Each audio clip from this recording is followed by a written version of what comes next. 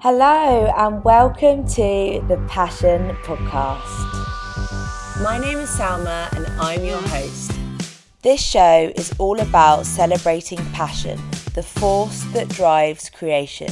Throughout the podcast, I'll be speaking to guests about what lights them up and how integrating more passion into their lives has helped them connect deeper with their unique purpose. Fellow curious humans, you are in for a treat. I know that you're going to love the amazing wisdom our guests have been so brave and open to share. Not to mention the odd bit of inane chat, because who doesn't love a little bit of biscuit talk? Yeah, because you never know what inane chat might make it on, you know? Yeah. How are you? Rich teas. I'm smashing the rich teas though. I was telling Esme, my Dutch friend, about rich teas the other day. Yeah. What were you filling them in on? That they exist or what? Well, yeah, that they exist. Like, biscuits aren't a big thing in the Netherlands. Because it's like a real... Oh, really? Yeah, it's like a real English thing, isn't it, biscuits? Absolutely missing out, mate. Welcome to the show. Today, I'm joined by Dan, the literal muscle man Poulter, the guy who got me in the best shape of my life during my time at university, which was no easy task, given my typical student diet littered with alcohol and junk food, and my complete inability to take any plan seriously. He still managed to whip my butt into good shape, all whilst making it feel super effortless and, dare I say it, pretty darn fun. In order to help more people reach their goals, Dan realised that online business was the way forward. And with this, he's gone from working countless hours on a gym floor to completely digitalising his offering. He's a true inspiration to me, constantly levelling up in business, mind and body, all whilst balancing an enviable social life. I'm so excited to dig into how he established himself in the online world and how he managed to constantly motivate his followers through his infectious positivity, incredible wisdom, and constant good vibes. Who is this guy? I want to meet this guy. Wow. Okay, cool. A lot to live up to, but yeah, I appreciate that. That's very kind words. But I do appreciate it. I'm very grateful. You are the man, Dan. Oh, wow. I've got a lot to live up to. Yeah. Thank you for coming on the show. Thank you for agreeing to chat with me. I know. Yeah, thank you for having me. Obviously, we talk a lot anyway, so this is just going to be it on recording, which we probably had some juicy conversations before that, had they been recorded, probably would have made good episodes anyway, right? This is it. This is what I always think. Every time I call you, I'm like, this could make a good podcast episode. So here we are now. So yeah, thank you. So Dan, I've got some questions that I've pre-prepared for you, as you know. So I'm going to get into it. Cool. You are definitely one of the hardest workers I know. Like, by the time I've literally woken up in the morning, I've been on your Instagram and you've got like 15 stories out running at the gym, like giving us some motivational quotes. It's awesome. I really respect that. And alongside that, you seem to manage like a really incredible social life as well. So my first question to you is simply, how do you balance those two things?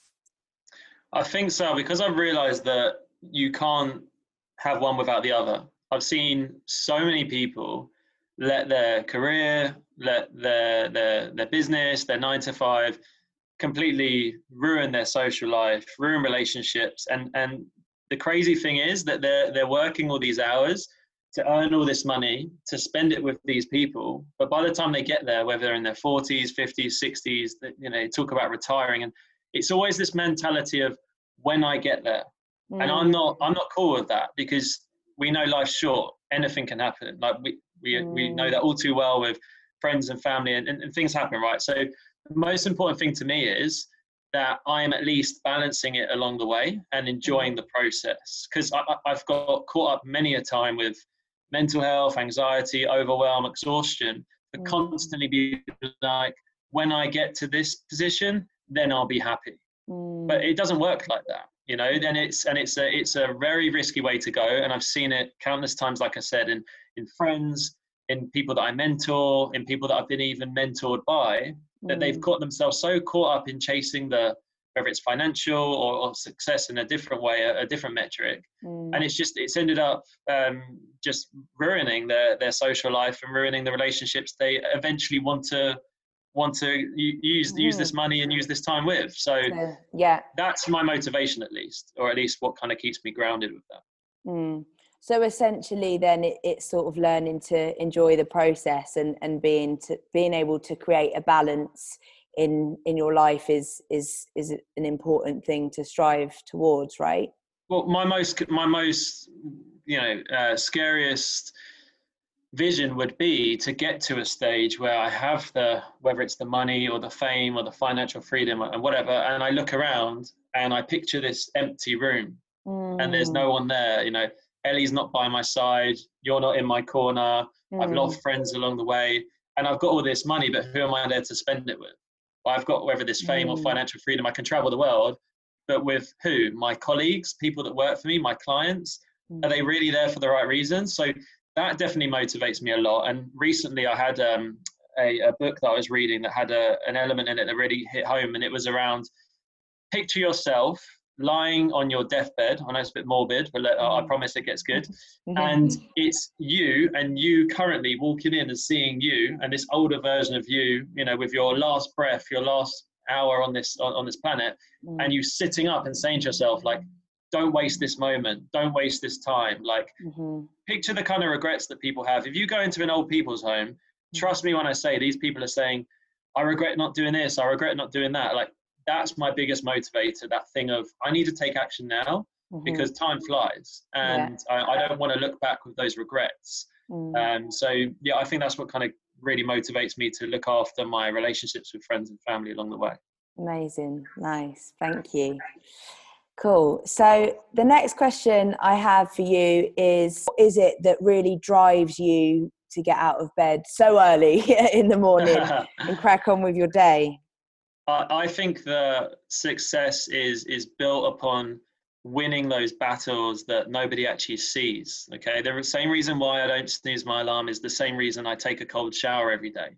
Nobody would know whether I'm having a warm shower or a cold shower, but I know.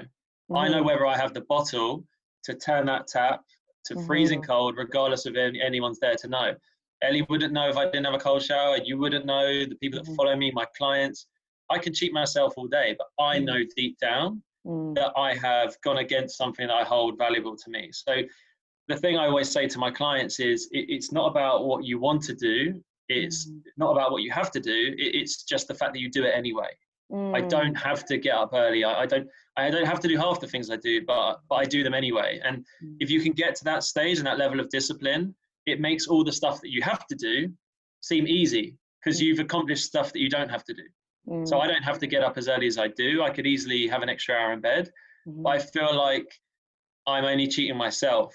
And this game of life is fun, but it also doesn't last very long. So I want to make the most of every day. And for me, the mornings are a great time for that. I can be productive. I feel like I'm ahead of the day. I feel like there's so many people who aren't even awake yet. And I feel like when I'm out walking on the streets and stuff, or doing my stories, or doing some work early in the morning, I don't know, it's just an element of like, it makes me feel like I'm ahead of the day, and that makes me feel more elite, and that in turn makes me have a better, more productive day. So awesome. Give us some context on the cold shower. Why the cold shower? Well, how did it come about? Yeah, exactly. For exactly that. So I've read at least 100 personal development, self-help, business success books, right? And countless time and time again, top athletes, Olympic gold medalists, multi-million billionaires are consistently coming back to, let's say, 10 things that they always come back to. And one of them is always the cold shower. I thought there's definitely something in this, clearly. And it was only when I gave it a go myself. It was a weird experience. The first time of doing it, like anyone listening to this, that, go and give it a try, you'll know exactly what I mean. And it just is that kind of thing of like, shit, what am I doing? I don't need to do this, but you're doing it anyway. And scientifically, it does change your state. So that ticks that box. But also just from a mental standpoint, it is that thing of, I'm doing it, but I don't have to do it. And no one even knows I'm doing it. And I'm still doing it. And it's that level of discipline that I feel like that is the stuff that makes or breaks people. Nice. Like no one's going to know if I track my calories, but I do it anyway. No one's going to know if I do my workout today. I could easily post a workout from yesterday. You wouldn't know. I could play the system. I could post workouts for the entire year, but you wouldn't know. Yeah. So it's that thing again of the stuff that I know.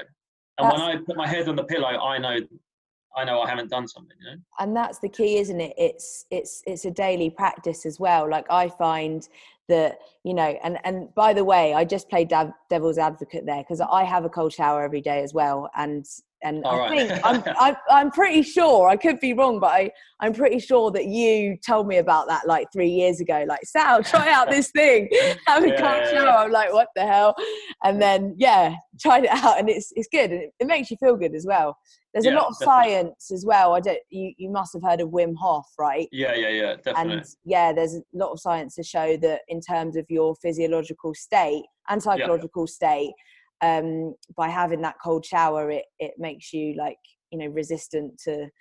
I'm chatting science now, and I'm like, I probably shouldn't go down this route. You're bang on. Without going into the science, it's that thing. It's the change of state. And it's the fact that it kind of evokes that kind of fight or flight mentality. And it can be really good for someone like myself who's experienced waves of kind of more extreme and less extreme anxiety and some mental health stuff that we'll probably get into later in this episode. But it's that thing of kind of it can bring back certain feelings like that. And it's quite good to then challenge that and kind of be like, F you to those feelings when they come on. And it could be a very clever way for anyone that's suffering with any anxiety or even depression to kind of tackle that. And that was something that I experienced the first few times of doing it. It actually had very similar physiological symptoms to what I would feel when I had like a sort of anxiety attack. And that was a bit kind of shocking, but kind of also quite cool at the same time to be like, wow, this really is a physiological thing and nothing bad is going to happen, because when I turn off this cold water, everything goes back to normal and nothing bad happened. And it's quite clever. Well, it's the idea of sort of facing the dragon head on, right? Yes. It's like, you're going to feel that way anyway at some points in your life. So how can I, face the dragon and make it known to the dragon that I'm 100%. In control? That's awesome. That's a really good tip. And I was going to ask you a little bit around that. You told me on the phone earlier, it's actually, is it World Mental Health Day today? So I can't keep up because there's so many variations, and that's not a bad thing, because obviously it's really important to me and yourself that mental health is less of a taboo subject and people do speak about it. But I think today is specifically the hashtag is International Men's Day, and it's about awareness around suicide and mental health in men specifically on this day. And obviously, like I said, that's something that I've kind of tackled myself. So, and more than happy to talk about that. Yeah. So you spoke up about it. I think it was a few years ago, right? And I remember the day because I was super shocked, in all honesty, because you are like the most positive, upbeat, happy-go-Larry person that I know. And I remember like going on Instagram, and it was this video about anxiety, and I was like, oh, like I didn't realize that you suffered with anxiety. And it's quite sad because I do too, and we're mates, so it would have been nice that if we'd have known, like, we both suffer, right? Because we might have been able to sort of have a chat. But I remember watching it and just feeling sort of taken aback, and what I want to, I guess, ask you is, 3 years later, you seem to be in a much better place, and you've openly spoken about that journey, that you are in a much better place, and I think you've managed to find ways of sort of dealing with the pangs of anxiety that you get. So what advice would you have, I guess, for people suffering with anxiety around sort of speaking out to people, but also how they can deal with it sort of on their own. Obviously the shower one really helps, but if there's anything else that you I can't stress more than anything Mm. is speaking to someone, not professional, but just a friend, a family member. Like the whole a problem shared is a problem halved is like so true. So many people suffer in silence, and it's often the people, hence they say about, you know, when it comes to suicide and mental health, it's often the people that you wouldn't assume because they keep it to themselves. But when you talk about it, and I kind of talked it to death to the point where I kind of killed it off just through talking about it with different people, and everyone has a different perspective and everyone has something to give. So my first and one of my biggest kind of tips and advice would be to speak to people if you're feeling a certain way.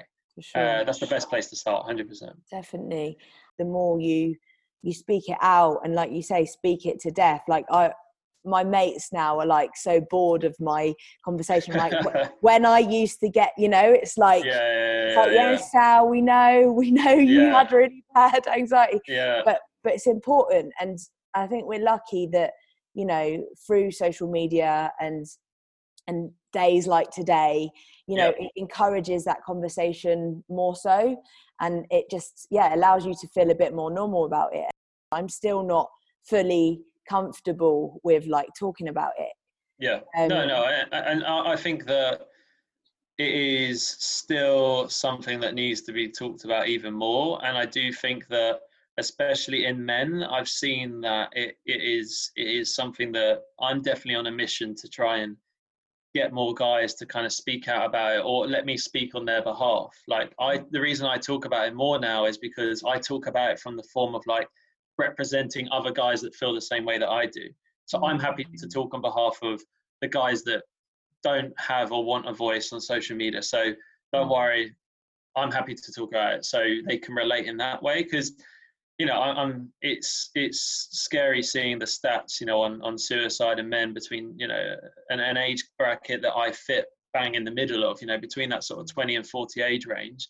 And I can completely see how people can go down that route. Luckily for me, touch wood, it never went that way. But I can see how, you know, like you can see how it could go that way if you didn't do certain things such as speaking to people, or if it's that bad, seeking professional help and just actually, because luckily for me, I'm a problem solver by nature, right? Hence why I'm a coach, because I love to help people get from A to B, and I love everything in between, and I enjoy the challenge of it being a difficult route, because then it gets me thinking and that keeps me alive, right? And that's what makes me passionate, right? Yeah, definitely. So for me, I was like, all right, you know what, like, can I swear?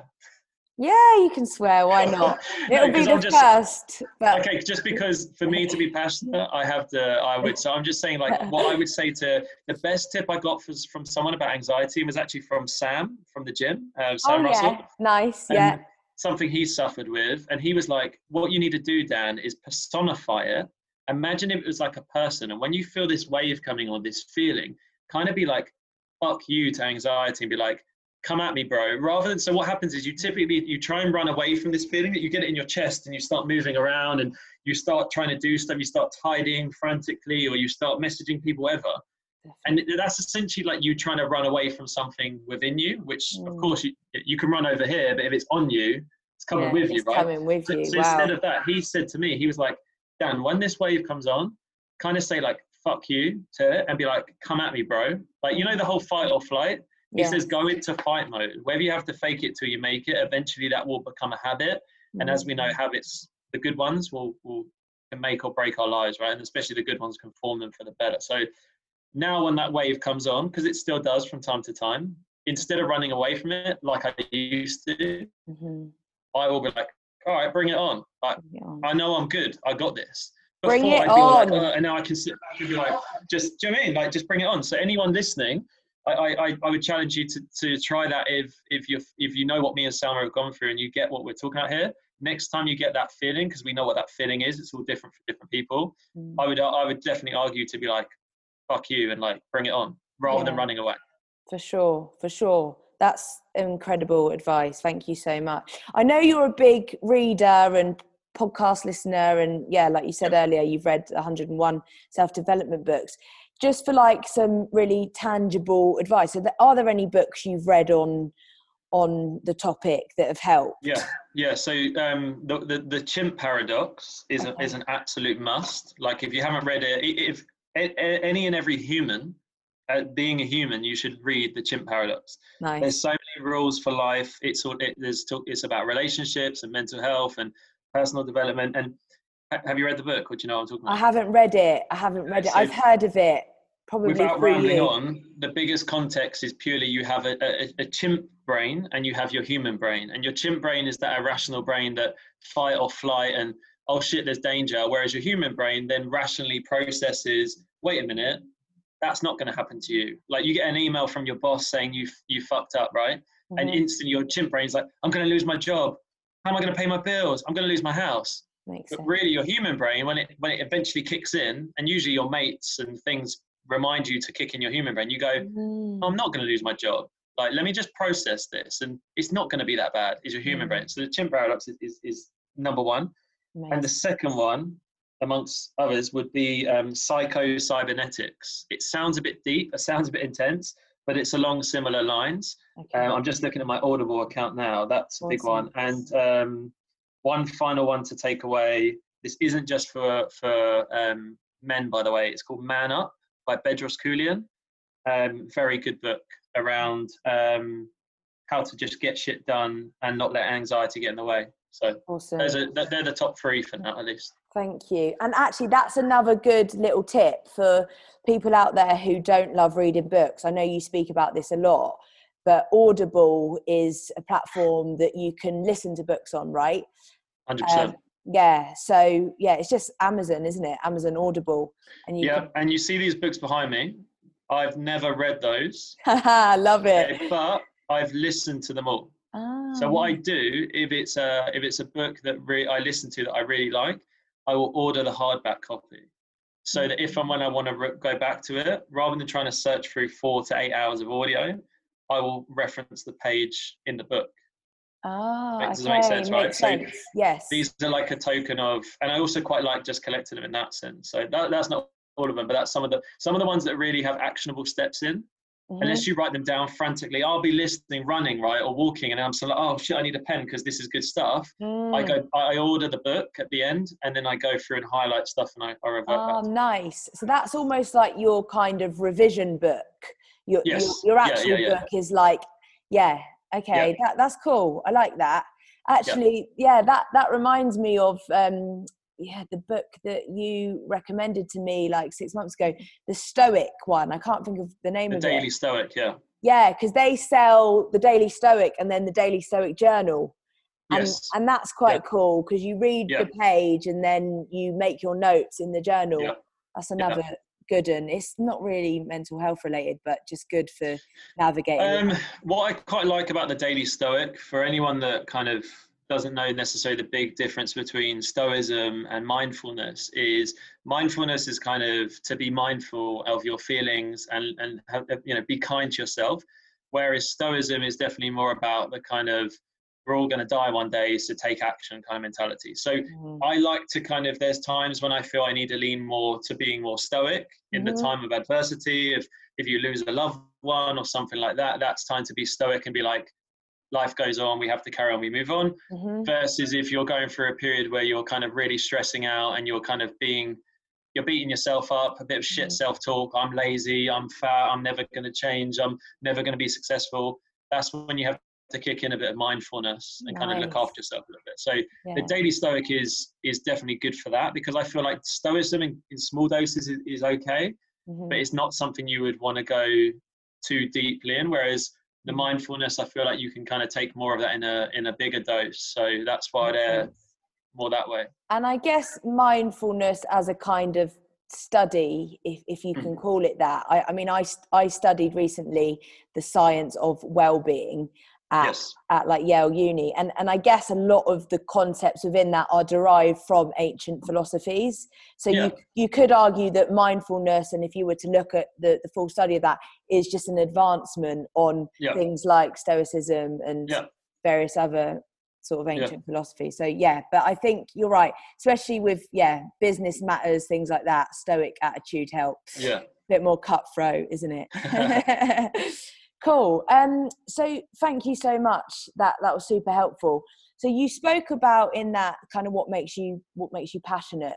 So I'd love like to dive a little bit deeper into that, and also into kind of your journey from offline, you know, in the gym every day, to going completely online. I believe you work from home now, from your office. Yes, I do. Yeah, it's all online. So it'd be good, if you can talk a little bit about that journey and why you decided to sort of step out of the gym floor.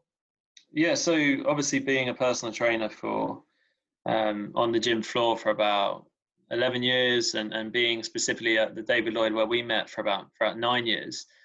Obviously, I completely love my journey, but yeah, it kind of came to a point where you can only increase your prices to a point, you know, due to kind of the market and the situation you're in, and you can only train a certain amount of clients face to face.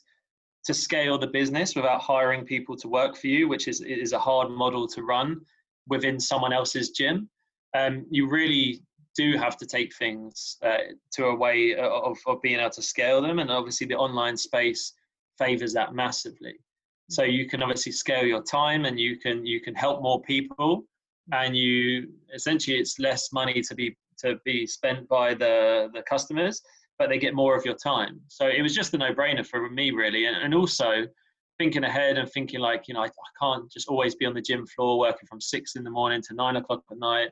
There's no future in this. And you know, in the 21st century, and obviously everyone's experienced this with COVID, you'd be a fool to not have some form of online offering if it's available to you. I completely respect anyone that's, you know, a builder, or a plumber, or if you're, you know, an Uber driver, or someone that, you know, you can't take your business online. But if you do have that opportunity, I think that there's definitely got to be a contingency plan using the online space to scale your business that way, and have a secondary offering in the form of an online something.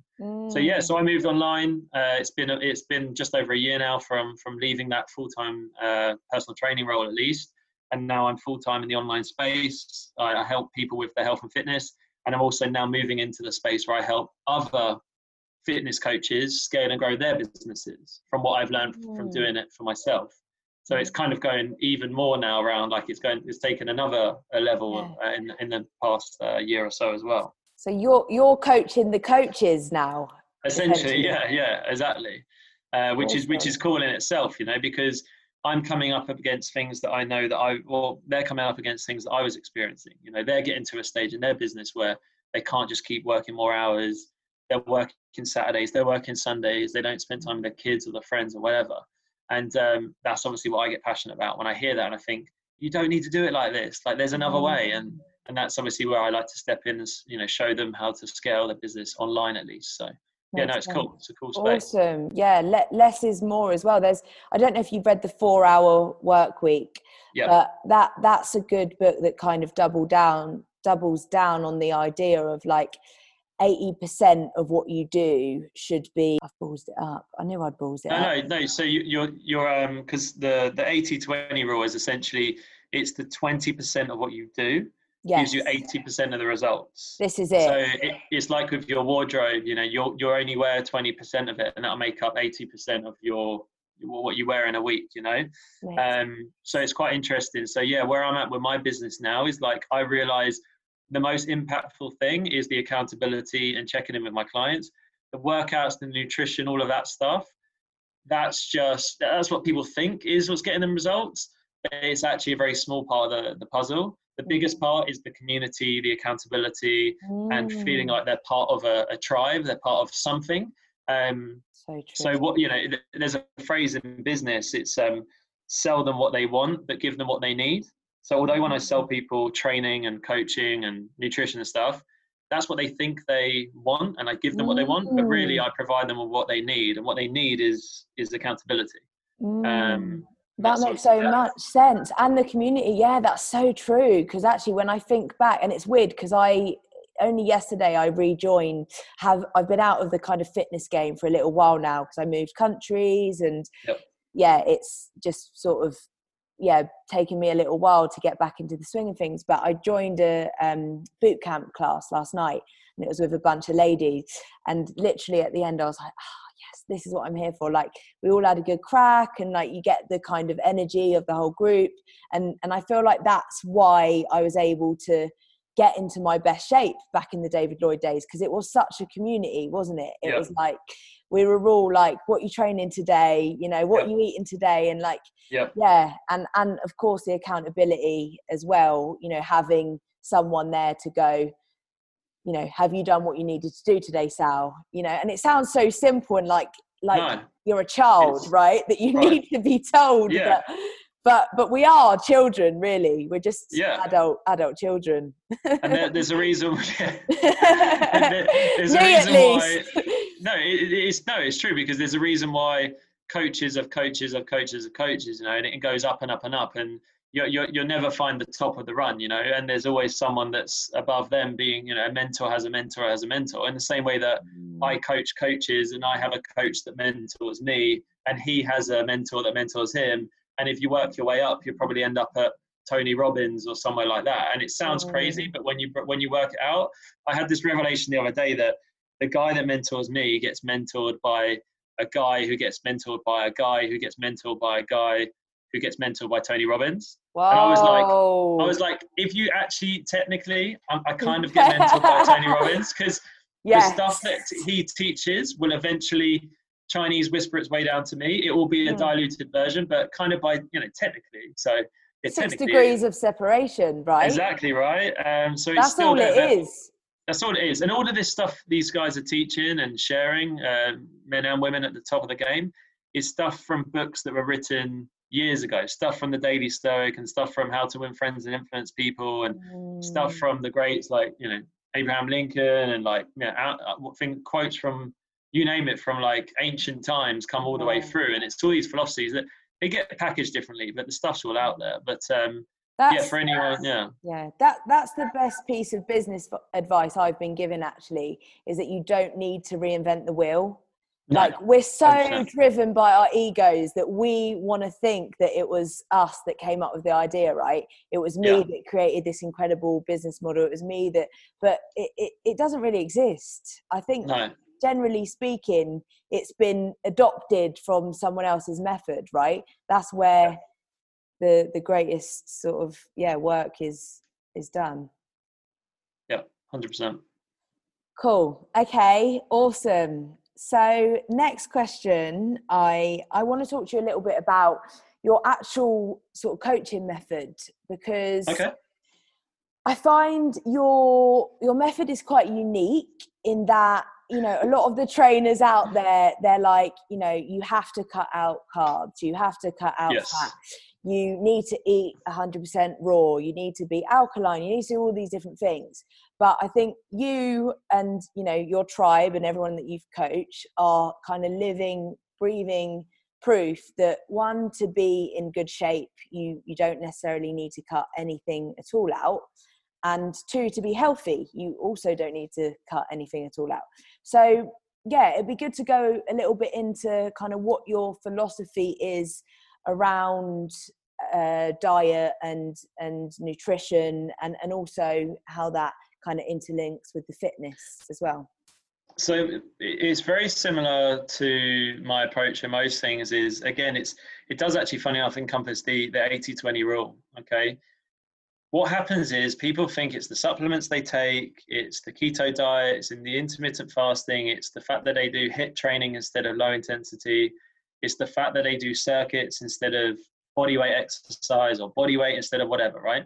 Mm-hmm. That is making up say 20% of what they do. The 80% of the results is coming from the 20%, which is being in a calorie deficit, essentially starting with the basics, starting with the absolute basics of thermodynamics and science. Is if you move more and eat less, you're going to lose fat over time. Mm-hmm. And I've just got, you know, much more along the lines of a kind of no bullshit approach. Arguably, some might say that there's, you know, way deeper science to go into, but you can't cheat the system, and you can't rewrite, like we said, try and reinvent the wheel, when it really does come back down to anyone that got a result from following a diet is because that diet allowed them to adhere to being in a calorie deficit over time. which in turn allowed them to lose fat and get lean and lose weight. So my approach, it's definitely more simplistic. It's although I do the science behind the scenes and everything is backed by studies and science and hours and years of testing and reading and watching and listening.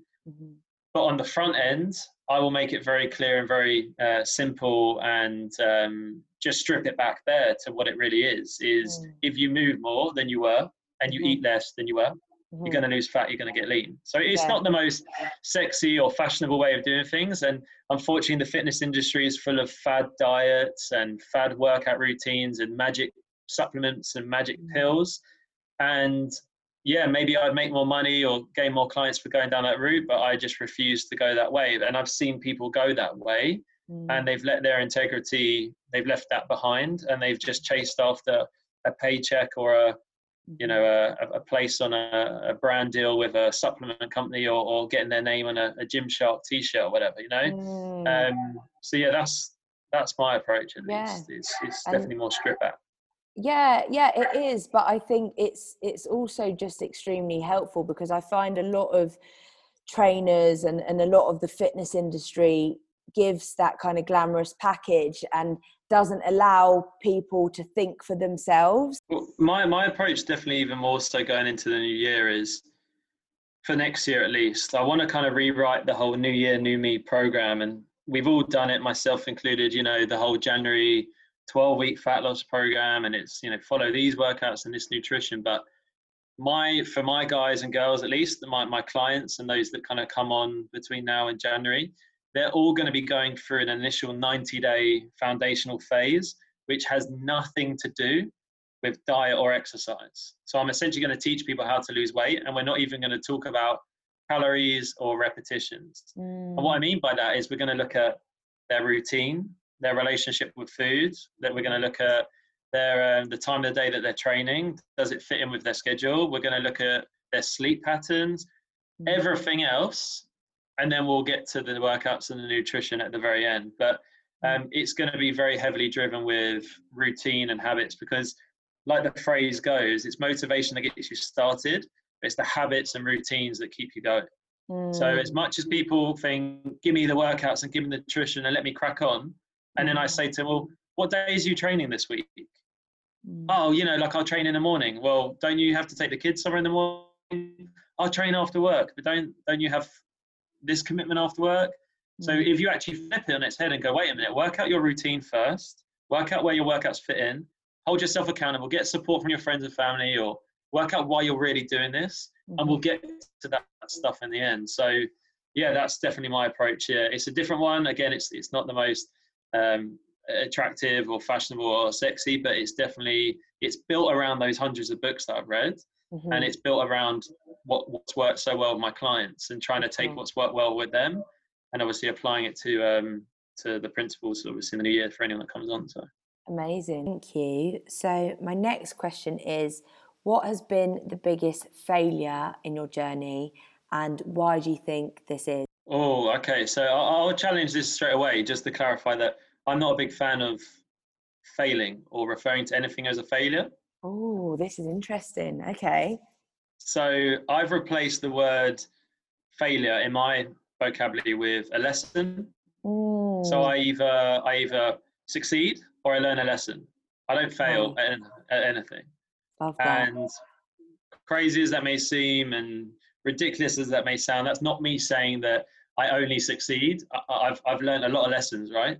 And I've got some big old lessons, big old lessons to kind of to share and say that I've had my fuck ups and I've had my fair share of made my mistakes, invested time and money and energy into people or businesses or ideas, you name it. I've been there, right? And that's probably for another time. But I would say the biggest lesson for me was that experience with my mental health in that period a couple of years back, where I thought I was invincible. I thought I could do the sleepless nights, copious amounts of caffeine and workout sessions and burning the candle at both ends.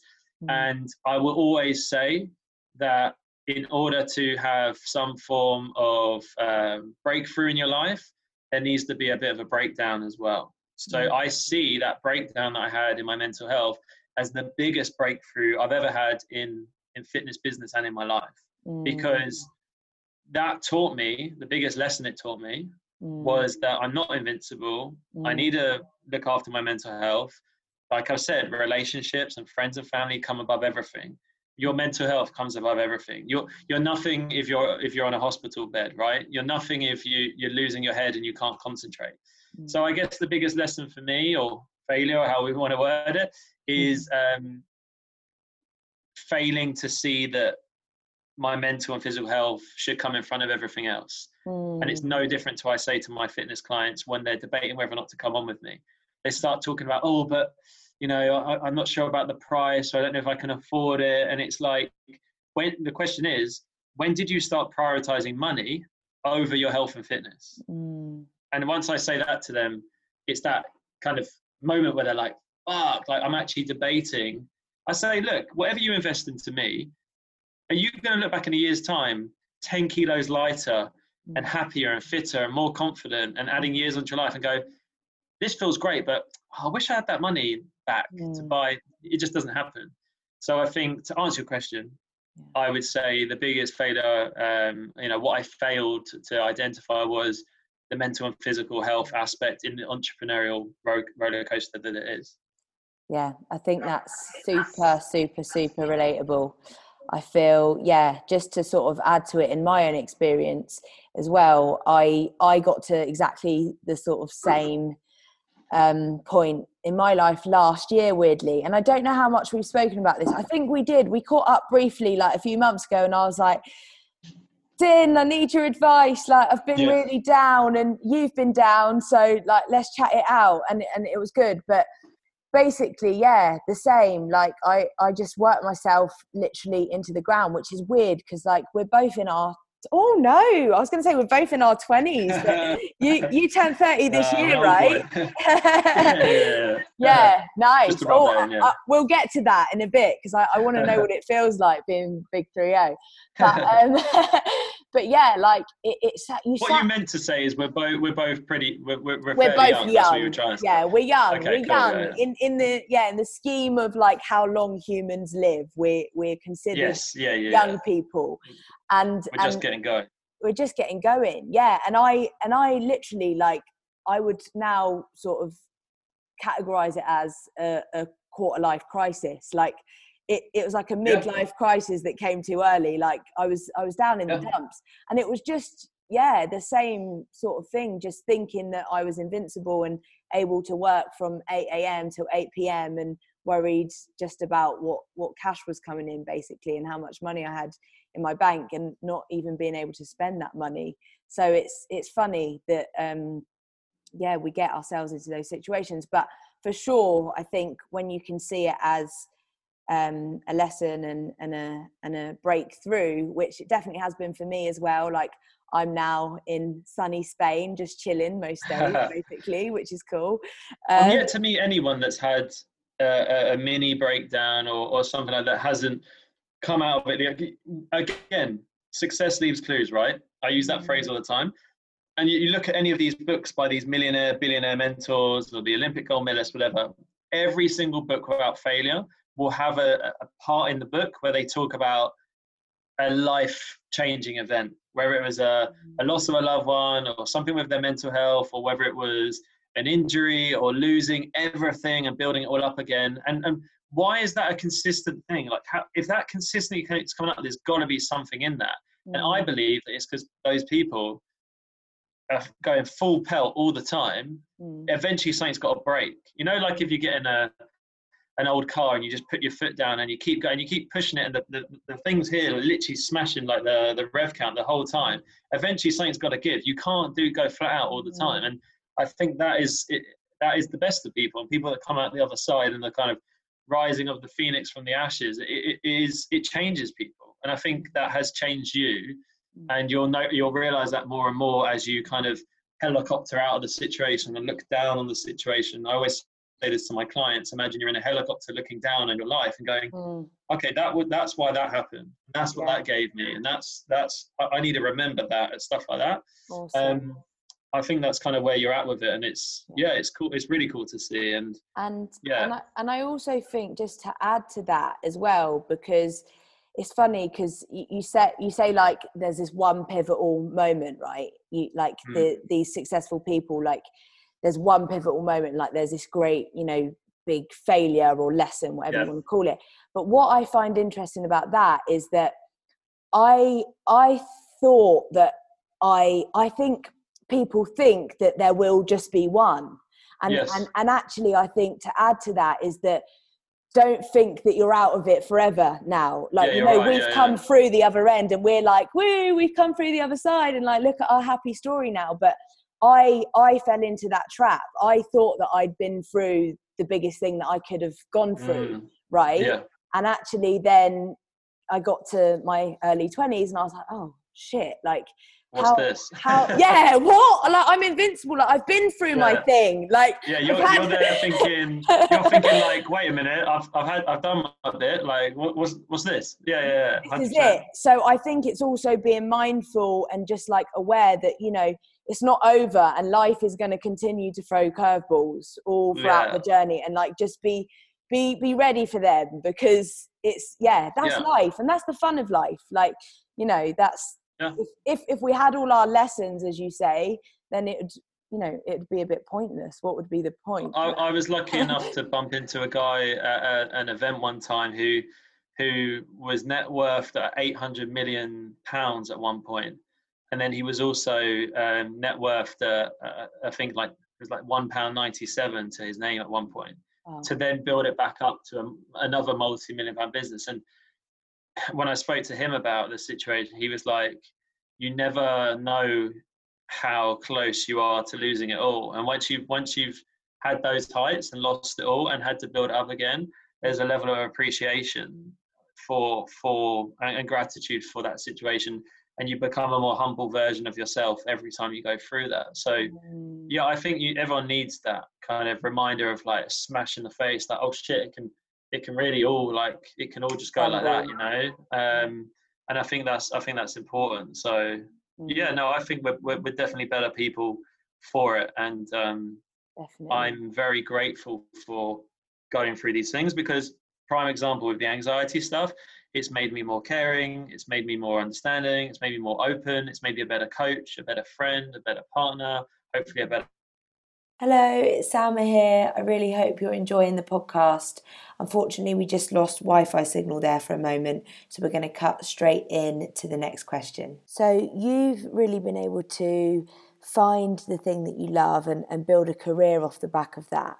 So what advice would you give to those out there who maybe know what their passion is and really want to build on that, or those that aren't sure of what that might be just yet and want to start exploring different options?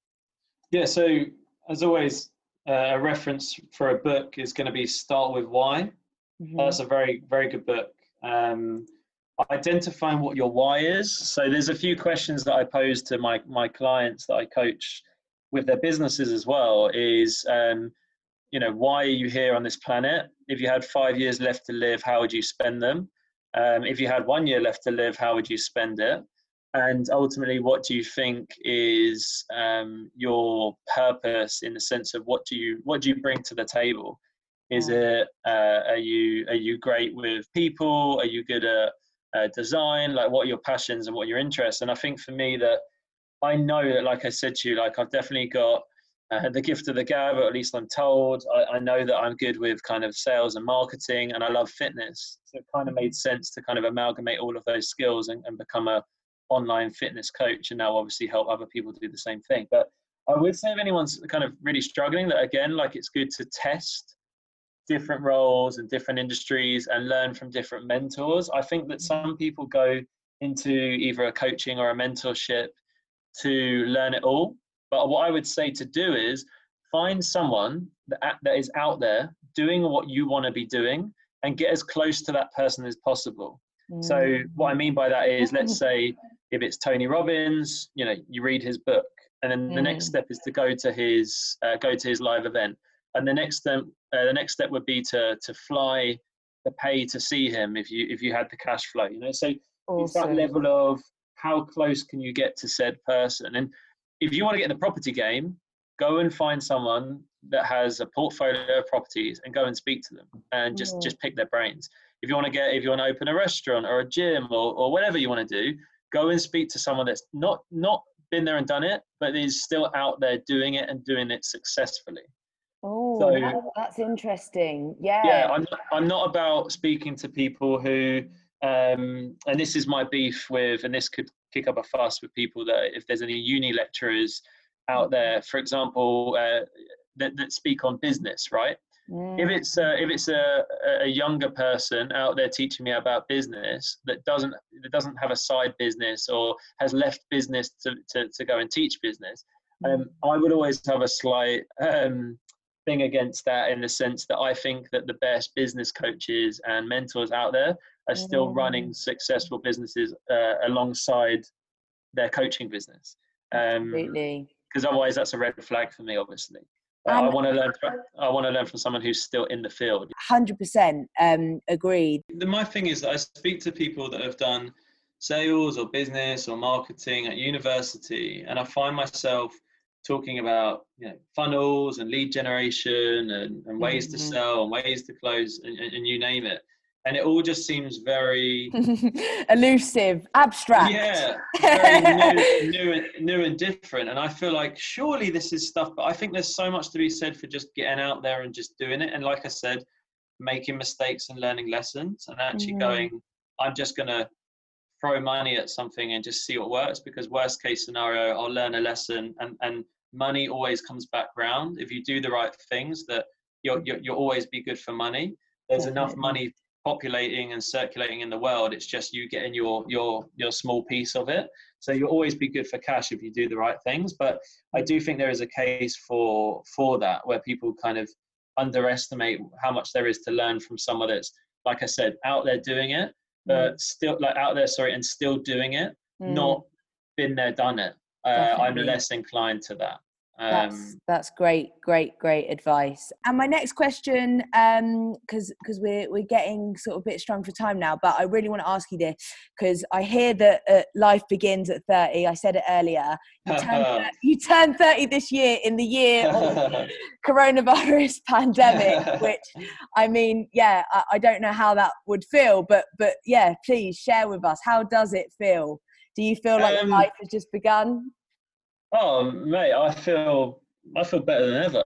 I literally feel like I'm fit, strong, I'm happy, I'm healthy. Ellie and I just literally celebrated our 1 year anniversary on Sunday. Like, congratulations. a year married, and I'm in a good space. I'm very conscious of the world as it is, and people kind of maybe listening and going through a bit of a shit time with COVID and lockdown and everything that's going on. But I think there's always so much to be grateful for, that, to err on the side of gratitude at this time for what you've got, because there's always someone in a worse position than you, and there's always someone that's going through way more than we are. And when we think times are really tough, I know it's all relative and easier said than done, but there is definitely a case for thinking that when you feel like, well, the world isn't giving you what you deserve, again, I love my phrases and my quotes, the best thing you can do is serve.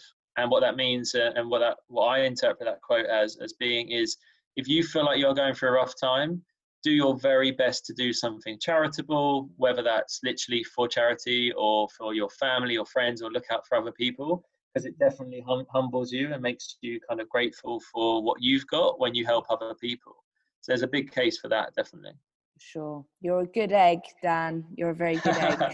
And also, a bit of a forward-looking question for you, but where do you see yourself in another 10 years when you're 40? Oh, in business, fitness, life, what are we saying? All of the above? I mean, all of the above. Like, give me a day in the life of Dan Poulter at 40 years old. Okay, cool. So the goal and mission is to be helping men and women, but I've got a big mission with guys who've gone through similar experiences with me as me, in kind of mental health, and also in business and entrepreneurialism, and essentially to have a course that is kicking around the internet, making money, helping people, actually like solving problems, And then I'm just doing some high level coaching, helping other business professionals with their businesses at that stage. So I probably would have stepped away more so from the health and fitness coaching, and hopefully solidified my space in the kind of business and personal development coaching spaces as one of the experts in that field. So yeah, that's my big mission for the next 10 years. Hopefully I have some kids and some other successes along the way. Those are big kind of goals and passions of mine.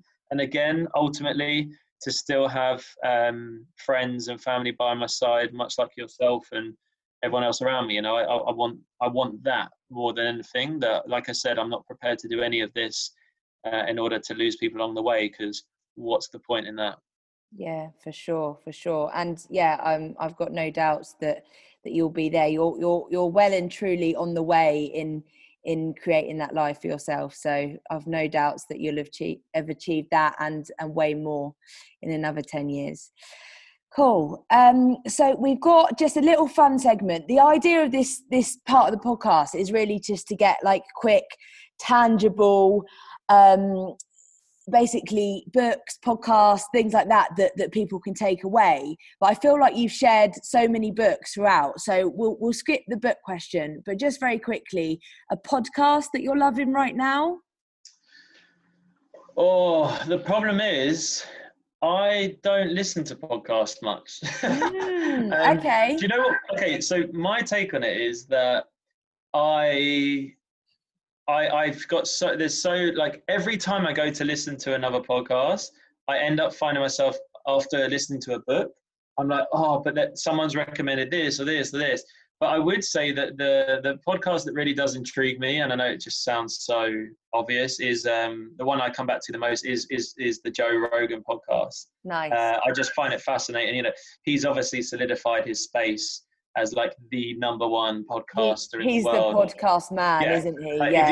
If you want to take anything from anyone about podcasting, he's probably up there with the top one or two, and or at least the little I know about the podcast space. But yeah, guys, I wish I could give more on that, other than obviously continue to listen to Sal's podcast. I think that's mine are more, it's the books for me. I'm a big audio fan, as you know. So where some people read books and listen to podcasts, I listen to books and listen to books, you know. So awesome.